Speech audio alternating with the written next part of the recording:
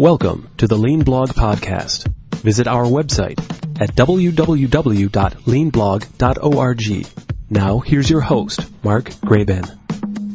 Hi, this is Mark Graben from the Lean Blog. This is episode number 18 of the Lean Blog Podcast for February 19th, 2007. This is an interview I actually recorded last November with Eric Christiansen, the president of a company called Omnilingua. They are a translation services company based in Iowa. So they're not a manufacturing company as we tend to focus on here in the blog, but I hope you'll find this interesting for a couple of reasons. First off, we're going to talk about what it means for Omnilingua being a self-described Deming company, which of course comes from the philosophy of W. Edwards Deming. And we're also going to spend some time talking about how they manage standard work using a technology called Wiki. And there are some links on the blog about what that means and some examples of that Wiki technology. Eric, it's a real pleasure to have you here on the podcast. I appreciate you joining us today. Well, thank you, Mark. I'm excited to talk to you about the different things we have at Omnilingua and this opportunity to talk more about you and what you do. Okay, well, thanks. I wonder if you could start off introducing yourself and also introducing your company, what you do, where you're located, and maybe what some of your personal background or... Okay.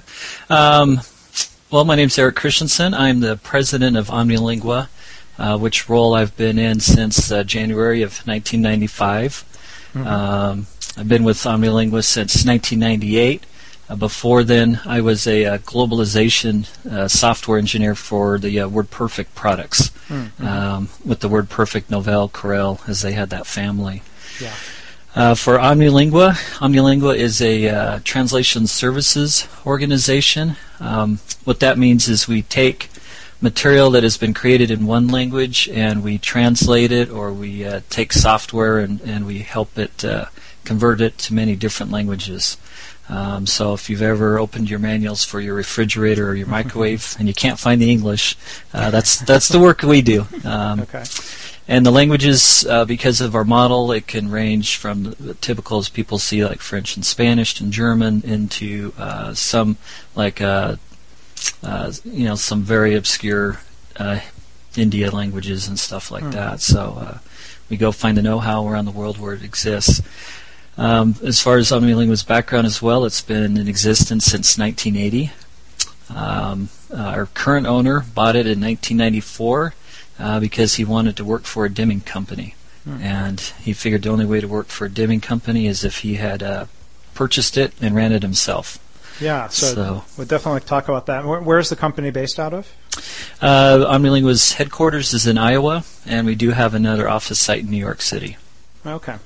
You talk about being a Deming company, and that was just one of the reasons why I wanted to talk today. I was wondering if you could describe what it means to you and Omnilingua to be a quote-unquote Deming company, and how that ties into maybe some of the management approaches or practices you have, and how that ties into lean and continuous improvement practices as well. Okay.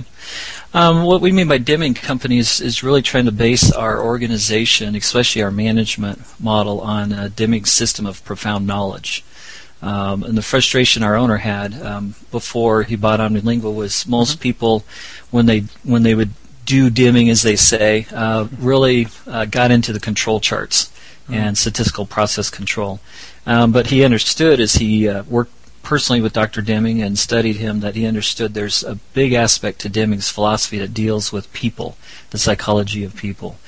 Also deals with learning and knowledge. And he felt those aspects were always missing. So as he took over Omnilingua and brought this philosophy, he started implementing these ideas on how do you treat people with respect, how do you motivate a staff to bring out their intrinsic motivation, whereas most of the management models out there, a lot of it's extrinsic motivation, either through threats or enticements. So, I mean, just one detail I wanted to ask. So have you abolished the annual review, for example, within the company? Yeah, we don't have annual reviews. First thing he got rid of was sales commissions. So our sales staff is all on salary. He also got rid of the production bonus plan, and so our company shares in a company-wide profit sharing. That's the same amount for everybody in the organization. So it's really set up as a team effort, and if we're successful, we share. If we're not successful, we all suffer. Yeah.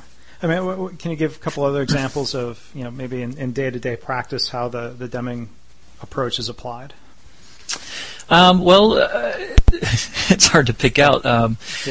One key area is we use suppliers, and we really have been moving towards Deming's philosophy of a single source supplier, and that's hard work, as Dr. Deming talks about, because you really have to create organizations that are working closely together, who have the same philosophy driving them.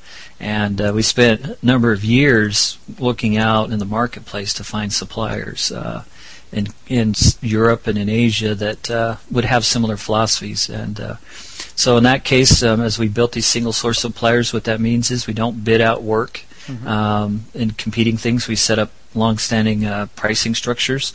So that means my staff doesn't have to spend a lot of time trying to figure out, negotiations or who to use. They know exactly who to go to, how much we're going to spend with them, and they can just get the work done. So it works out really well there. On our client services side, really, our focus we always take is long-term. And that's hard to do because a lot of times people just want to say yes all the time to clients. And sometimes you may need to tell a client no because it's not good for them long-term. Or maybe something for our organization as well that may be a threat to us. And so, we really try to empower our service staff. And I think because they don't have the commissions or the incentives or the annual rankings to worry about, they can really deal with client issues, and they can be open and honest with them and trying to solve those and make things better. Yeah, and does that help employees being more open and honest with each other, with maybe some of that internal competition taken away? Yeah, I mean, there's still plenty of internal competition. I think from the nature of the work, when you have service staff and production staff kind of always compete, but it does take that element away. If you have a salesperson who's bringing in a large opportunity, and they may not fit that client, and we want to bring another staff member to take it over, well, the threat of losing money is gone. It's more just talk about what makes sense for this client. Yeah. So it might take away some of the dysfunctional competition that some companies might see with incentives and right. things, I would assume. Yeah, and I mean, as we hire our sales staff, that's always one of the things that we get pushed back on is are we hiring sales guys who can't sell, and so they want to have salaries, and that's part of our hiring process. We need to find people who are motivated to do the selling aspects. And what we have found is we find experienced salespeople who are tired of having to boost their sales 2% every single month, or meet quotas, or who have their compensation plans tweaked all the time. The guys we have are very motivated, they're very experienced, and they want to do the selling, they want to do the relationship building, and now they don't have to worry about meeting these little games. They know, their money's okay, they're going to get their salary, and they're free to work. And so it's amazing what they can do with that. Yeah. So let's kind of shift into our discussion. Our primary topic today was going to be use of a tool called Wiki for standard work. And before going into that, I was wondering if you could talk a little bit about how lean methods have evolved within the company. Either, was that an offshoot from the Deming philosophy, or did you branch into specific lean or Toyota Production System type tools? Really, with us, as we say, we don't say we're a lean organization by any means, and that's why we use the term Deming. But within the framework of that Deming philosophy, we're always out there researching and learning and looking at models and methods to use. And so one of the things that attracted us, one area we work heavily in is automotive industry. So, we pay attention to what's going on there.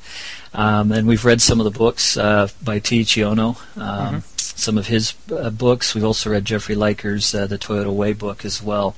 Right. And it really opened our eyes to some methods we could use for the production aspects of our work, which may seem strange, for a lot of people because we're a service organization. But when we looked at the way we have to process material for our clients, a lot of it can follow manufacturing methods, and that's an area where we've really learned from like the Toyota from like Teiichi Ono.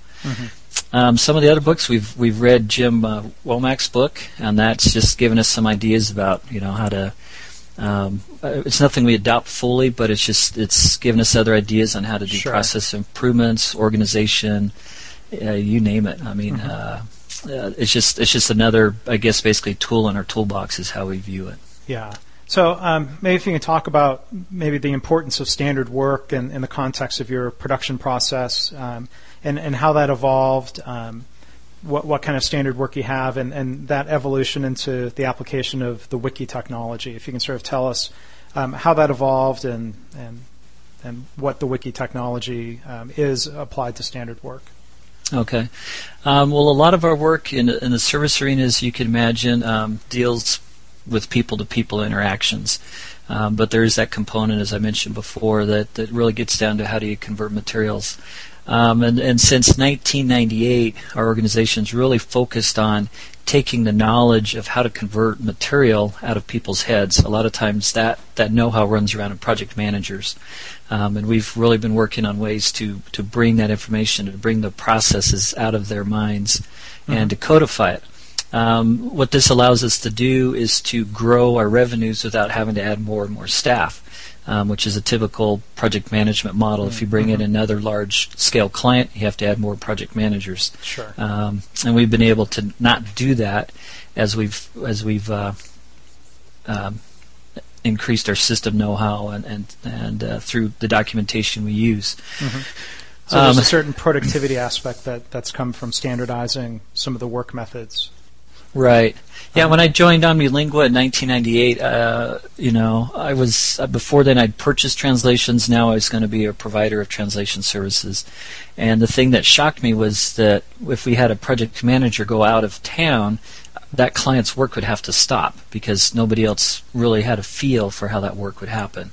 And that's not a good service to have, to tell your client, well, you can order from us, on these dates between these times. So that was one of the drivers behind standardization was again to take this know-how out of people and put it in our system. We've historically used network space. It was easy for us, it was cheap for us, and we just write Word docs and put them out there. But the questions we started having especially as we really started moving into the systemization of knowledge was Word docs get to be paying to update and define and to catalog. And so one of our developers had been searching around and he thought, well, maybe Wiki would be a good way to do it. It's a pretty easy interface. You don't have to spend much time training people. We could set up some standards. It's accessible. A lot of times we can work from our homes or we're overseas on travel assignments. We can access it via the web. And it just seemed like it offered the flexibility yet some of the structure that we wanted to do for a standard documentation set. And so we began this, we piloted it last November 2005 with the basic deployment. About that time, though, we got audited by a medical device company who's a stringent ISO 9000. And it turned out to be really good for us. We're not an ISO company. We don't have interest in that certification process. But they gave us some good pointers about responsibility assignments and kind of the ISO view of how you do version control and paper trails and all that aspect to it. And so based on some of the feedback from this auditor, we modified the wiki system some that we use to allow us to do these clear-cut responsibility assignments, have the appropriate process owner sign off, retain control, yet at the same time allow the flexibility to remain to allow the people who are actually running processes day in and day out to modify documentation as they needed and propose those changes. Yeah, and so for listeners who aren't as familiar with a wiki system or Wikipedia, probably the best known example of that. I mean, is it true that did you start off with basically all of the users being able to make edits? I mean, that's typically a core component of the wiki approach. Is anyone who has access to that document can make changes, but it kind of makes me wonder. How do you, get feedback from other people? Typically, you think of, or at least I think of changing standard work document. One person has an idea for an improvement. Maybe you run a pilot, you run that idea past others, and the group or supervisor or everyone involved has some sort of consensus over whether the document should be updated or not.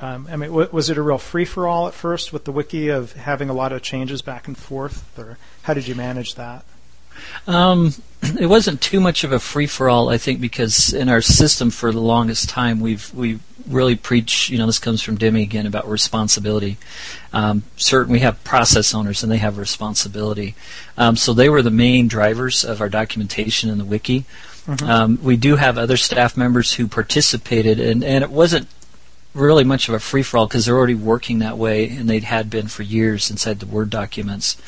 It was more of a matter of when we had the ISO audit, it's making our clients feel comfortable that somebody's in control, that you don't have that ability to go into a free-for-all mode. And it also fit our philosophy that really those who have the responsibility for the process, mm-hmm. in the end, should control the documentation.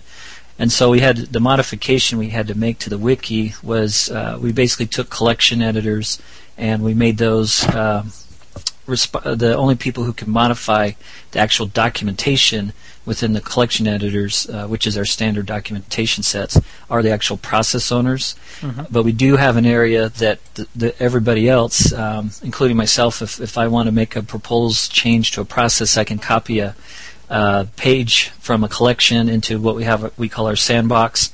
I can make the modifications, that I want to with it. I can sit down then with the team. I can sit down with the process owner. We can test it. We can check it out. We can see if it works. If it doesn't work, as you mentioned, build that consensus, which is so important. And then once consensus has been achieved, then the process owner can take that page and they just move it into the collection and it's done. So that's kind of the hybrid approach that we've taken so far. Sure. And for a certain set of documentation, how many users or users of that process, or how many different people working off of that standard process do you typically have? It really varies. We're in the middle of a big production change, which is going to open it up to our total staff is 40 people. So, we'll have up to 40 people accessing certain process documents and following those. Other ones, it may be a combination of 3 or 4 people. And some of this documentation set as well goes out to our suppliers so they can see here's the processes that we're following. And then they can look at it and provide us feedback if our process is causing them pain. They can say, well, maybe you can change your process and do, this, and that will help us so we don't have as much pain from your process. Yeah, because I can imagine with the technology, with the wiki technology, one of the advantages would be working with people in virtual teams or different locations, and sort of facilitating some of that process with professionals off in different parts of a business. I think the consulting organization I'm a part of, we have consultants and peers of mine all over the U.S. and over in Europe, and one of the reasons from a personal standpoint I've been wanting to learn about the wiki approach is wondering how could we as a professional services organization apply that to some of the standard methods that we try to use as consultants. Yeah. Well, and the beauty of it too is because it resides in a web server. Sometimes if you're out on the road, you can access the internet, and if versus accessing a network space, and you can see things, you can easily modify it. And we just found as well because it really simplifies the document creation process. The issues we always ran in using Word or other documentation programs, or people tend to want to make these things all dressed up and fancy, and they're using all sorts of different styles and fonts, and really with this approach we can really limit the kind of tool set we want to be used, and it keeps it simple and basic, easy to read, and keeps people focused on the content, which is an important aspect, not the actual document look and feel. Okay. Do you have any general advice for people that might be looking to apply the wiki technology as far as resources or software platforms to look at? And then maybe the other question in along with that would be about security. You mentioned the internet. Can you have this hosted on internal servers that would be behind VPN or firewall access for people? Right. For us, because we're a Microsoft.NET shop, we found a open source application that works with the .NET. I know of others that are using Linux versions and things. They all seem to be basically same functionality to it. The biggest hurdle we really had to overcome was how to take our network infrastructure, because there's a certain way you'll organize your material on a network, and how to organize that material using the wiki and what strengths the wiki could bring. That was really our biggest challenge, was how to create our collection editors and how to get our, if you have documentation, for instance, that goes many levels deep, how do you want that to behave within your wiki system? Mm-hmm. And so spend the time planning that right, because when we first deployed, we were just playing with the technology, and we just thought, well, we'll just take our network structure and slap it into the wiki format. Didn't quite work that well.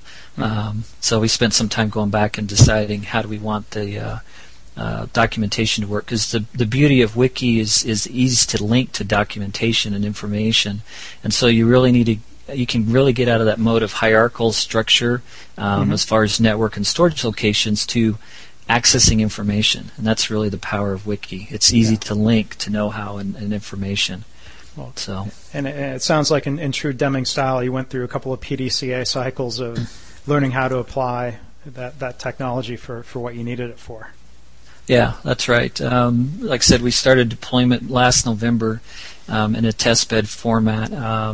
We went through a couple of different iterations over the spring of this year before we finally solidified, I think in July or early August. We finally got a feel for how it works and what we want to do with it. And so since kind of September was our kickoff date, as we're now really using this as our documentation standard system. Well, good. Well, I appreciate you joining us today, Eric. I think it's a really kind of unique, cutting-edge application of the technology for standard work, and I appreciate you sharing your experiences with that and a little bit of insight into what it's like to really try to live as a Deming company. It's really really interesting stuff, so I appreciate it. Oh, you're welcome, Mark, and glad to talk with you and share our experiences. Thanks for listening. This has been the Lean Blog Podcast. For Lean news and commentary updated daily, visit www.leanblog.org. If you have any questions or comments about this podcast, email Mark at leanpodcast@gmail.com.